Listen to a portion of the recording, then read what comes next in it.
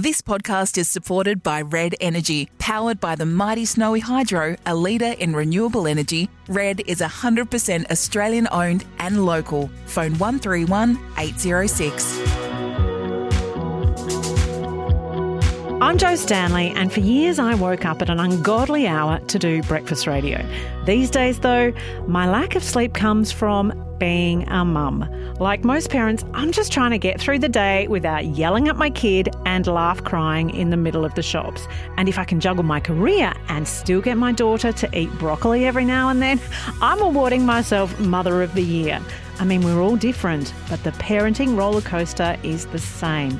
Sharing our stories of the highs and the lows is so important, because it's a lot easier to enjoy this crazy ride when we know we're all in this together. Welcome to Mum Plus One, thanks to Red Energy. Great value electricity and gas, that's Red Energy. I grew up in the 80s, so yes, that means we didn't have computers or the internet or smartphones or social media or the Kardashians, so it was a much simpler time. Kids now deal with so much more in their daily lives than I could have imagined back then, and we know that's reflected in their mental health. It seems like it's harder for kids to be happy these days.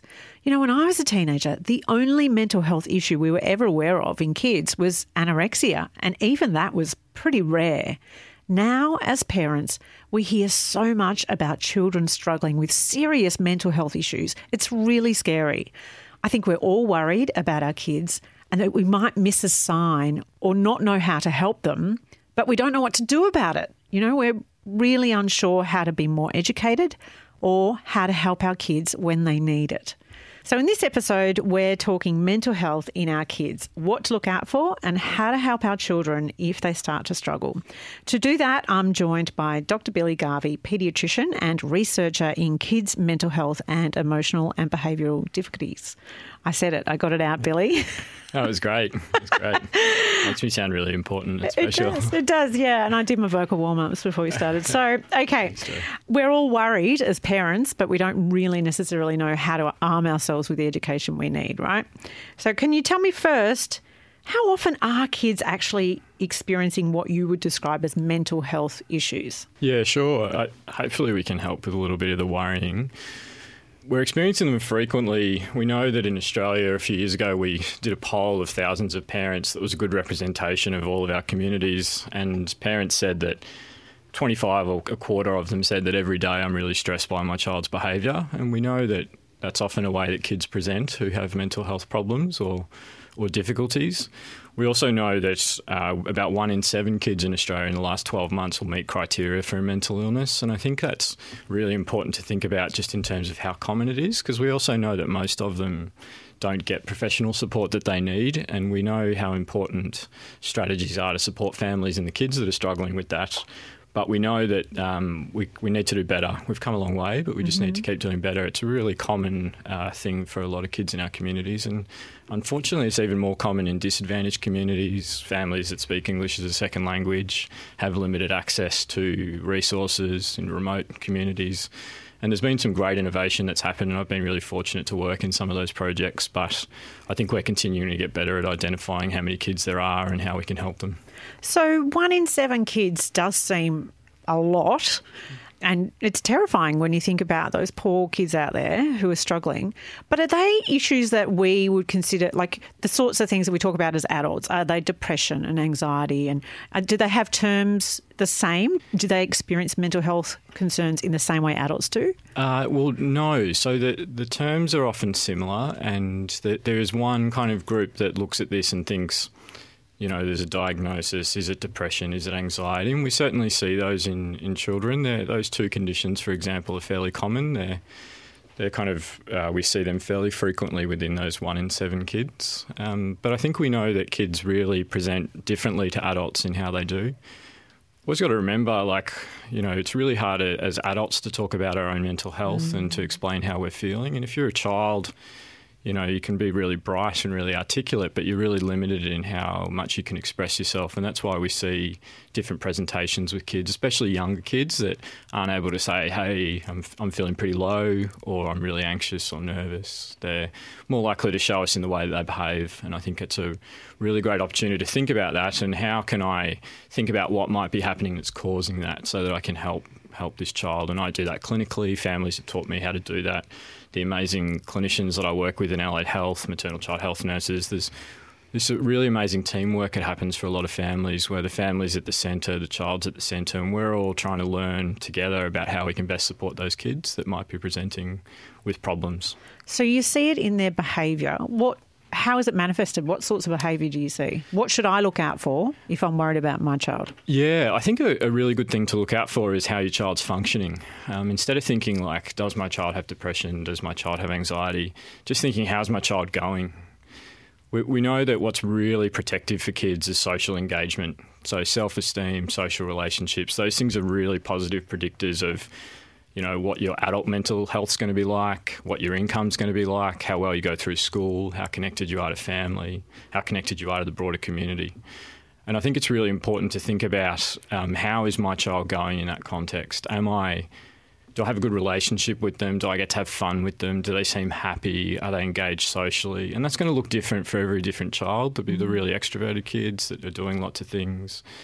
There'll be some kids that are a bit more reserved, but making sure that they're really, functioning okay. And the other thing is a big change. Like we know a lot of kids will present with a big change, so they might be a bit more withdrawn, might not be sleeping as well, eating as much, leaving their room, attending school. We see a lot of kids that have a variety of differences. One way we think about putting them is into internalising and externalising difficulties. And right. Yeah, the common thing is kind of the externalising kids who are aggressive or irritable or swearing or shouting or fighting. We're pretty good at catching them and saying, little Billy seems to be struggling, he's getting in a lot of conflict, he's constantly upset with me, bedtime's really difficult. But then we have another side of the coin, which is the kids who have internalising difficulties, and those kids are the ones that are a bit more vulnerable to being missed, and we see it a bit more in young girls. They might be withdrawn, not engaging as much, staying in their room, not enjoying things they previously did as much. And those are the kids who are a bit vulnerable to missing because they're not as obvious that they're struggling, and just thinking about, how's my child going, I think is a better way than does my child have anxiety or depression.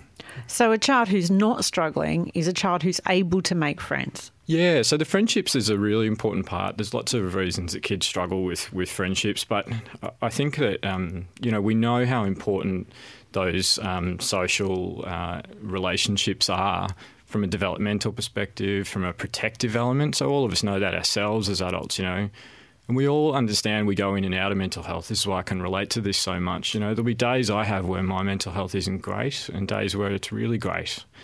And I think thinking about all of us moving in and out of those things, and we know that things like making friends, having friends around is really protective. It's someone you can go and talk to. It's someone you can take your mind off, you have fun with, and also you feel good about yourself because you have people around you that like you, respect you, want to be interacting with you, and I think that's really positive for a lot of kids. Okay, so that's kind of a binary picture of mental health in our kids. It's the extroversion or introversion, anxiety, depression. Are there other issues that you see?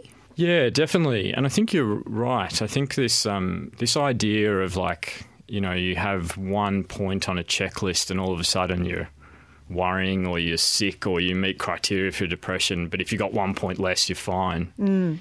We're shifting away from that to more of what we kind of talk about as a continuum or a spectrum, and moving away from those labels or binary thinking is really helpful. There's a lot of kids. We know that about a quarter of kids that enter school are at developmental risk. So the obvious stuff is, with their language and things like that. But their social and emotional development is a really common way that we think about these kids that's a bit more broad and open than do they have depression or anxiety. So difficulty relating perhaps, or feeling like they don't fit into the schoolyard, or struggling to learn? Kids who have learning difficulties are at much higher risk of mental illness, and we know that puts kids at risk, and it's one of the really important parts of how we look at these kids. You know, is there something else going on that might be causing this? There's obvious things like kids not getting enough sleep, and that's most of us now. But then there are more complex things like what you're talking about, kids who have learning difficulties, kids who have had, negative childhood experiences early in their life. And there's also just, kids that are really sensitive to their environments, and thinking about kids like that is really important, I think, because it helps take away, the parental blame. It's something I'm doing. It's me. I'm looking at my friends. Their kids are great. Their kids are thriving. Yeah. My child's struggling. What am I doing wrong? And I think it's crazy. What you've touched on there, I guess, is what I'm trying to get my head around, that every child has their personality. And really, once they start school, we've only had 5-6 years to learn that child's personality. We're still trying to understand what we've given birth to and all their beautiful, wondrous nuances. And starting school or even high school could bring out parts of them that have already been there for ages. We just didn't know.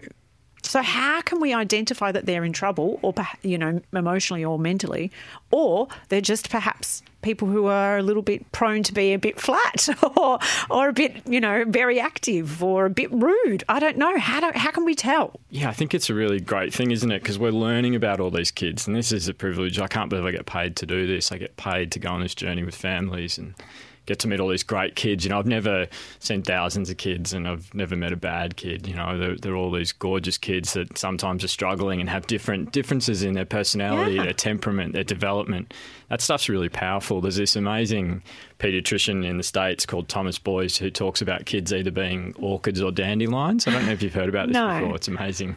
So he kind of says that, 80-85% of kids are dandelions. They just grow in cracks in the concrete, a little bit of sun, a little bit of water, they're fine.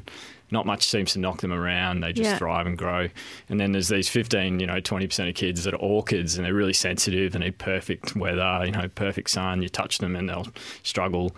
And he says that, this is understanding that those 15% of kids, which kind of matches what we see from kids who are babies to, preschool, primary school, high school, teenagers, that percentage that might struggle, they're just really sensitive to their environment. And, you can be the perfect parent in the world and your child can still struggle. Understanding that. What I think is beautiful about that research is that when we follow those kids, supportive environments really lift them and they thrive. And I think that's really helpful for a lot of families I see in clinic, especially one of the clinics I do is an unsettled babies clinic, and there's these amazing parents that are coming in saying, my bub just won't sleep, won't stop crying, really worried something's wrong. Most of those kids, there isn't essentially anything wrong. They're just sensitive kids. And I get the privilege of watching those kids as they develop and they, become these gorgeous little handfuls often that really thrive because they're really sensitive to their environment. And that's really important for all of our development when we're coming up. We're sensitive to how's the person next to me going? How's my mum going? How's my dad going? My little brother's driving me crazy, and picking up those cues and things like that are really powerful, influences on our development. But I think it makes those kids a little bit more vulnerable to finding it a bit tough at times. Yeah, so what I'm hearing there is I think, and I said in my intro, in the 80s, all we knew of mental health really for teenagers was anorexia. That was it, right? Yeah. Now we understand so much more about mental health in children, but I think we have had, maybe it's changing, I hope, but a tendency to have no patience with the orchids and have just gone, suck it up. Why can't you be like your brother who's a dandelion? Or I'm not an orchid. Why are you an orchid? You know what I mean? Yeah. Like we just aren't attuned to our kids' individual needs as much as we need to be. Yeah, I think so. I think it's hard because I think a lot of families get stuck in a rut of, this is just difficult. Mealtime's really hard every night and I've just got to get better at it. It's me. And I think thinking about, the child being sensitive and trying different strategies and things like that is a way that we're emerging and where all of us are learning together a different approach at these kids. And I think it's amazing to be a part of that. And we've got to remember, we'll be looking back maybe at this podcast, but what we're doing now, 20 years' time, and going, oh, my God, what were they thinking? I know, what a disaster this podcast is. Yeah, well, I think it's great because, the one thing, Jo, is that you're an expert because you are a parent, and you've got an expertise in communicating with the community as well, which is amazing because so many of us hold so much evidence and we write in academic journals, this, it's really important to read to your children and it's really important they don't look at screens and don't use social media and all this stuff. And I don't think it connects that well with the real world. I think there's the life that all of us are actually living, and I think it's really different, thankfully, because it's a lot more fun and it's just can be really difficult sometimes. But well, you're very kind, Billy. Tell me, you say you've never met a bad kid, which I love hearing, because I reckon parents often, if they've had a child who's repeatedly difficult, they're hearing feedback from the school, maybe kids who are expelled or suspended a lot, they then decide that their kid is a bad kid. Yeah. That breaks my heart, because you're telling me you've never met a bad kid, and I'm assuming by the time they see you, their behavioural issues are pretty bad. Yeah, some of them. I mean, everyone has a different... I shouldn't say bad, I should say extreme. No. Sorry. It's no. Look, and, every family has a different, threshold that they reach, and some families, hold on to so much before they get to that point where they go and get help. And I think that... that's every family. So some of the families that I see, definitely things are pretty extreme. I think I 100% believe I've never seen a bad child. It's probably a little bit of me, thinking about myself, because I was a bit of a rat bag and got kicked out of school and those things. Well, yeah, but look, it was, I think the power of what you're alluding to was that how do we shift the narrative around these kids? And I think all these parents love their kids, but I think they just get caught up in... He just doesn't listen. He's always misbehaving. Sometimes we'll ask, what's good about them? And they'll say, they're good at not following instructions or not listening to the teacher and things like that. And teaching's really hard. Yes. It's really hard. Parenting's really hard. And I think that understanding that these kids, they're not sitting there thinking, I'll just make sure mum doesn't get any sleep tonight, or no, of course not. doesn't feel good about how we're going as a family or anything like that. They're just... they're not that advanced in their thinking. They're just struggling. And often the way of communicating that is, I'll fight with my brother. I'll throw stuff around the house. I'll swear. Because, that's a predictable reaction. I know what's going to happen. If I'm struggling, I'm anxious, I'm feeling low, the predictability is something that we see a lot of kids do, where they just will show us in a different way than saying, hey, Mum, I'm feeling pretty anxious about school, or, this happened to me and I really can't stop thinking about it. So you talk about changing the narrative for that kid. How is that done? I think in a lot of different ways. So I think finding, positive attributes, which all these kids have, and reinforcing it. A lot of kids' school is not going to be the perfect place for them where they'll feel good about getting 100% on all their tests. It might be the footy field, it might be scouts, might be piano, ballet, whatever it is, but trying to find something that's going to help that child with their self-esteem. And I think for a lot of us, we know that positive reinforcement and the things that we put effort to and seeing success in it is something that helps us feel really good about ourselves. I go to footy training and I'm getting better at it. I've been doing singing lessons and my teachers, really proud of me.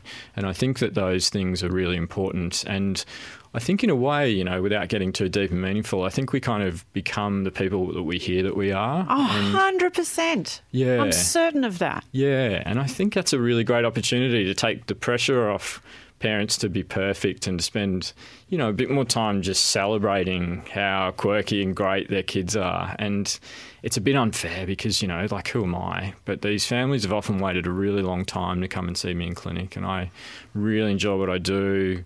I get to think about, is it depression, anxiety, ADHD, all those kind of label stuff. But then I get to think about how can I try and be a tiny bit of change in the story that's around this kid. And it's amazing. I walk out of work and think, I can't believe I'm getting paid to do this. Because, that's what families want. And they just want help in doing that. And they want, someone to guide them a little bit. And there's, the people that are doing this in the community, it's often not, most of these kids don't need to see a paediatrician. A lot of them don't need to see anyone. There's amazing things that are happening in the community at a local level, from schools and community centres, maternal child health nurses. There's amazing initiatives that are taking place. And I think, Yeah, a lot of it is we're all trying to build our communities. These kids will become, the adults in our community, and we know all this stuff is really protective, not just for adult mental health, but how well all of us function is the environment that we're in. I was just thinking about, I often get asked about social media and those type of things. I just walked through the park and there's this teenage girl who's like doing flips with her phone, recording it with beautiful city skyline in the background. She's going to go and post that, interact with her friends. It's going to, further her bonds in her social group. Isn't that great that social media has allowed her to do that? So I think this kind of, we've got to start adapting and seeing those things. And, that's a great example of her using that technology to build a positive narrative around her and, something great and creative that she's doing. So what kind of advice do you give to the families and the parents that come and see you? Yeah, look, a lot of it is listening to them, so understanding, how, because, I've said it a few times, but understanding those parents are the experts of their children, and they, really listening, I think, is one of the things that's really important as a first step. And then I think, going through that journey with them of reflecting on what they're doing, like what are the things you guys really struggle with? Because I can sit there and say, this would be my priority, but it might not be the parent's priority. And often they're things around, I just wish the house was a little bit easier.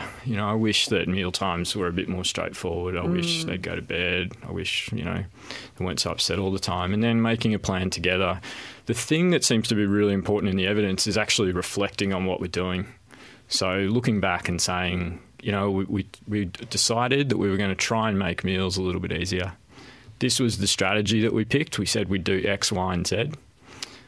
And how's it going? Mm-hmm. And thinking about that, because I think a lot of families just get stuck in repetitive behaviours and they go, this is just the way life is.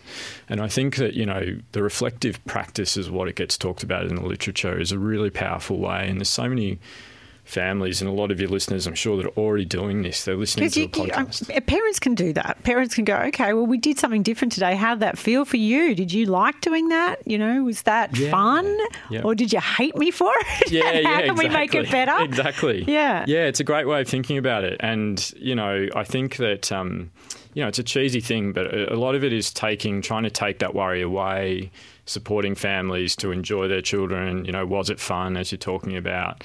The cheesy analogy of put your own mask on the aeroplane if the, alarms come on first before your child. I think that a lot of the time I just spend time saying to parents, hey, I need you to be going and doing other stuff and getting your own reserves up, sleeping okay, seeing your friends, getting support, all of those things so that you can have more energy for the fun stuff and just thinking about how we're going. I also think that setting achievable goals is really important for a lot of these families. They come in, they've waited a long time to see us and they're kind of like, all right, we've got 20 things, and thinking about, we'll get to those 20 things, but what's the thing that's making you struggle the most? And let's forget about the other 19 at the moment, and let's just work on that one thing. Let's do it together. Positive reinforcement, realistic goals, celebrating, your child and really having fun with it. And I think that's a common kind of approach that we seem to take. So you've got the withdrawn kid and then you've got the externalising kid. What's the strategy that I might use if I've got a child who is externalising, for instance, who's acting out at school? What are some tips, some actual practical things I can do? Yeah, great. Yeah, so that's really good. And that's a common child that we see in clinic. I think looking once again, everyone together, getting the school on board and saying, look, we're really concerned that this is happening, this acting out behaviour. Trying to think about what's happening before it, is there, a stress or something? A trigger of some kind. Yeah, right. Something happening. Trying to optimise everything else around the child. What's the child's sleep like? How are they, how's the rest of their environment? All of those things. And then having probably the most important word is gentle approach. So a gentle approach that says, I always say little Billy, but little Billy, we want him to get in 6 months to a point where he's doing really well, thriving, and there's no problems. But maybe in the next fortnight, we just want that to be a little bit less. And what's that going to look like? And how do we support him? And I always talk about, every opportunity, say we're talking about bedtime, mealtime, toileting, every time we have that situation, it's an opportunity for it to go well. And there's some different strategies. Some kids, it's really just modelling that behaviour. when it goes wrong, trying not to be too stressed and saying, hey, this didn't go as we wanted, but you know what? Tomorrow we're going to have another shot at it. Right. And it's okay that it didn't go how we wanted. And just, as a team and thinking about it with everyone involved about just continuing to try and take the opportunity for things to get a little bit better and seeing what works, like we talked about, thinking back and going, cool, we were having a look at that for the last fortnight. How did we go? And celebrating when it did go right, even the tiniest thing that went right. There's this amazing educator in one of the primary schools locally, and she sees a lot of kids who have had really negative experiences from trauma and things like that in her school. And she talks about, for some kids, it's celebrating you're so good at walking through doors. And that little kid just feels great. And he's like, he's walking a bit taller, feels really proud of himself. And then you get to the bit, you're so good at concentrating for 90 minutes in class and listening to the teacher. But that's a few steps away. Yeah. And sometimes the first step is just, you're so good at walking through doors. Yeah, I love that. Yeah, it's really cool. I've stolen that off her.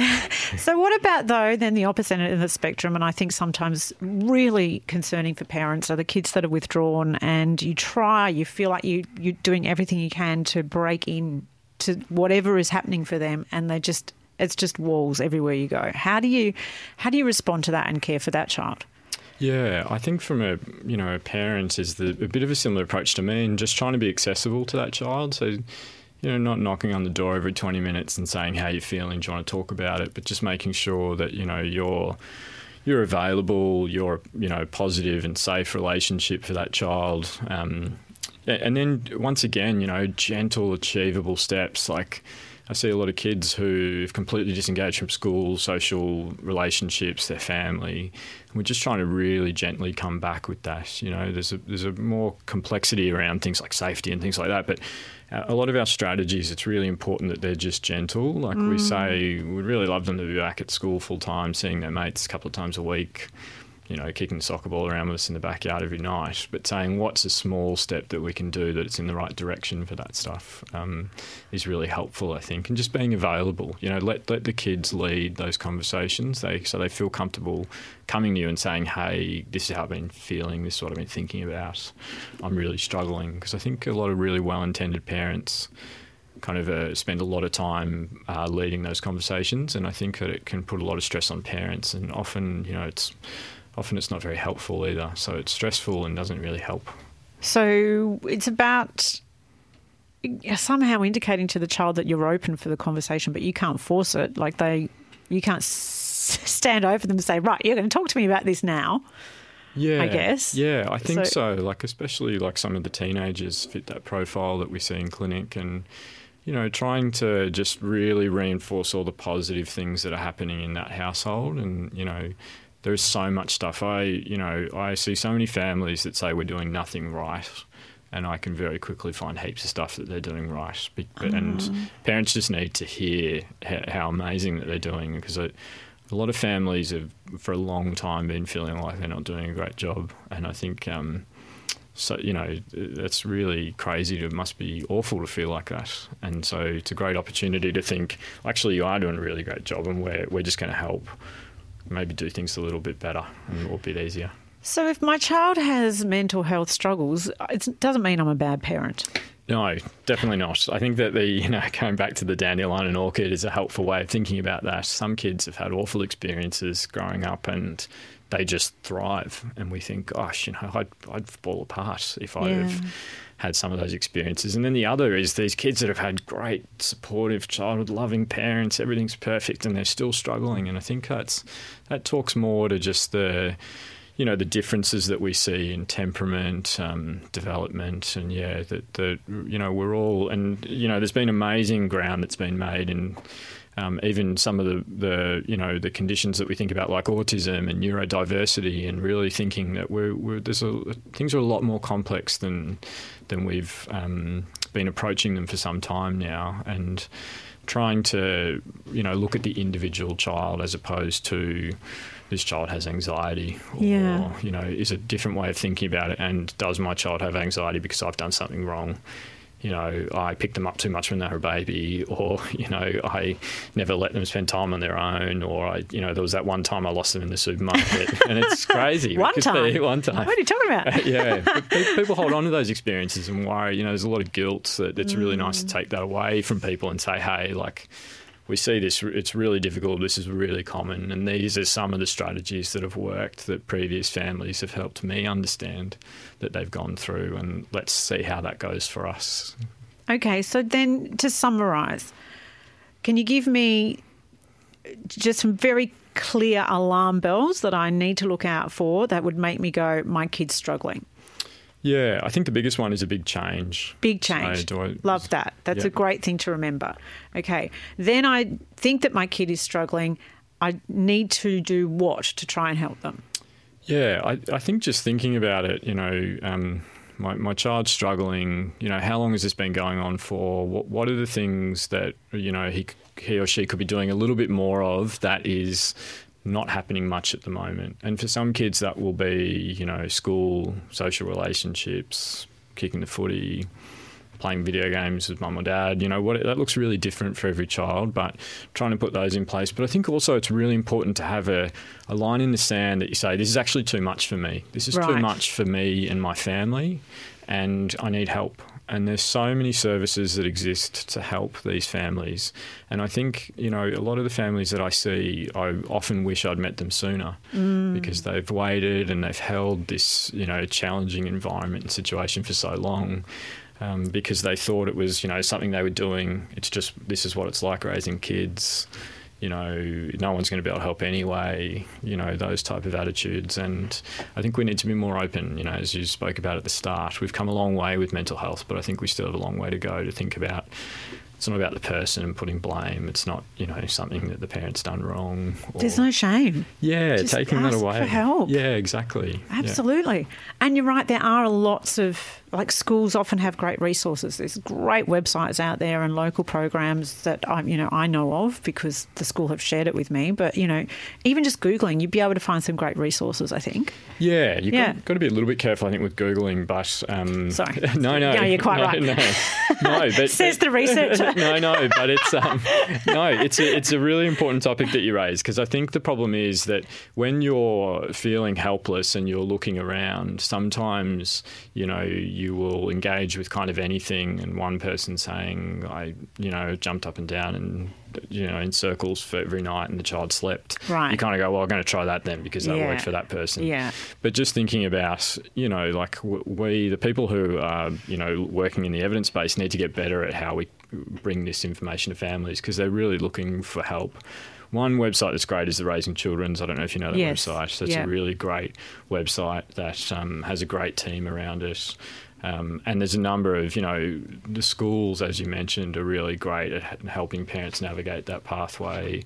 We're doing research with primary schools to see how we can identify these kids earlier and support them so they don't need to go and see someone, so they can stay in the school, get help to coming to the family, because most of the kids won't need to come to a big, tertiary hospital to get assistance. And I think, even asking your GP surely would be a place to start. Yeah, definitely. Like the GPs, GPs were the most common people that those 1 in 7 children were seeing. Unfortunately, it was only 35% of them were seeing a GP, but that was the most common clinician or doctor that was seen by someone.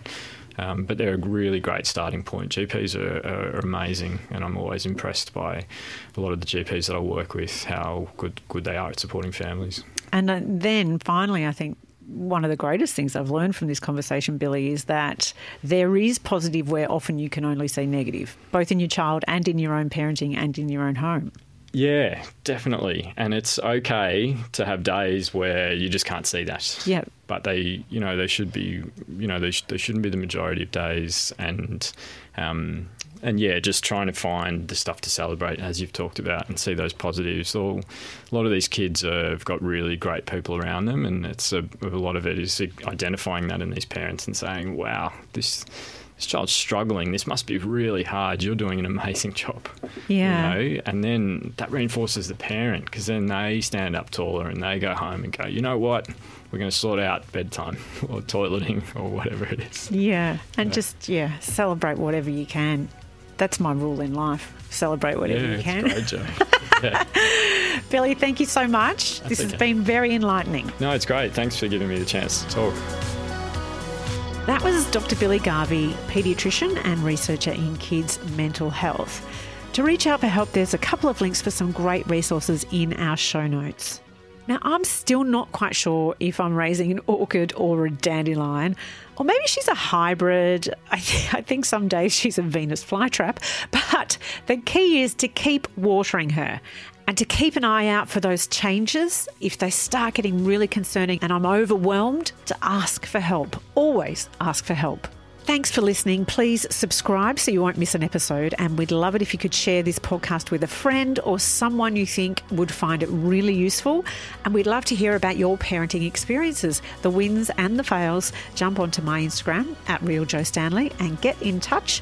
Thanks to Red Energy for supporting this podcast. Red Energy has great value electricity and gas that goes beyond price. Call 131 806 today.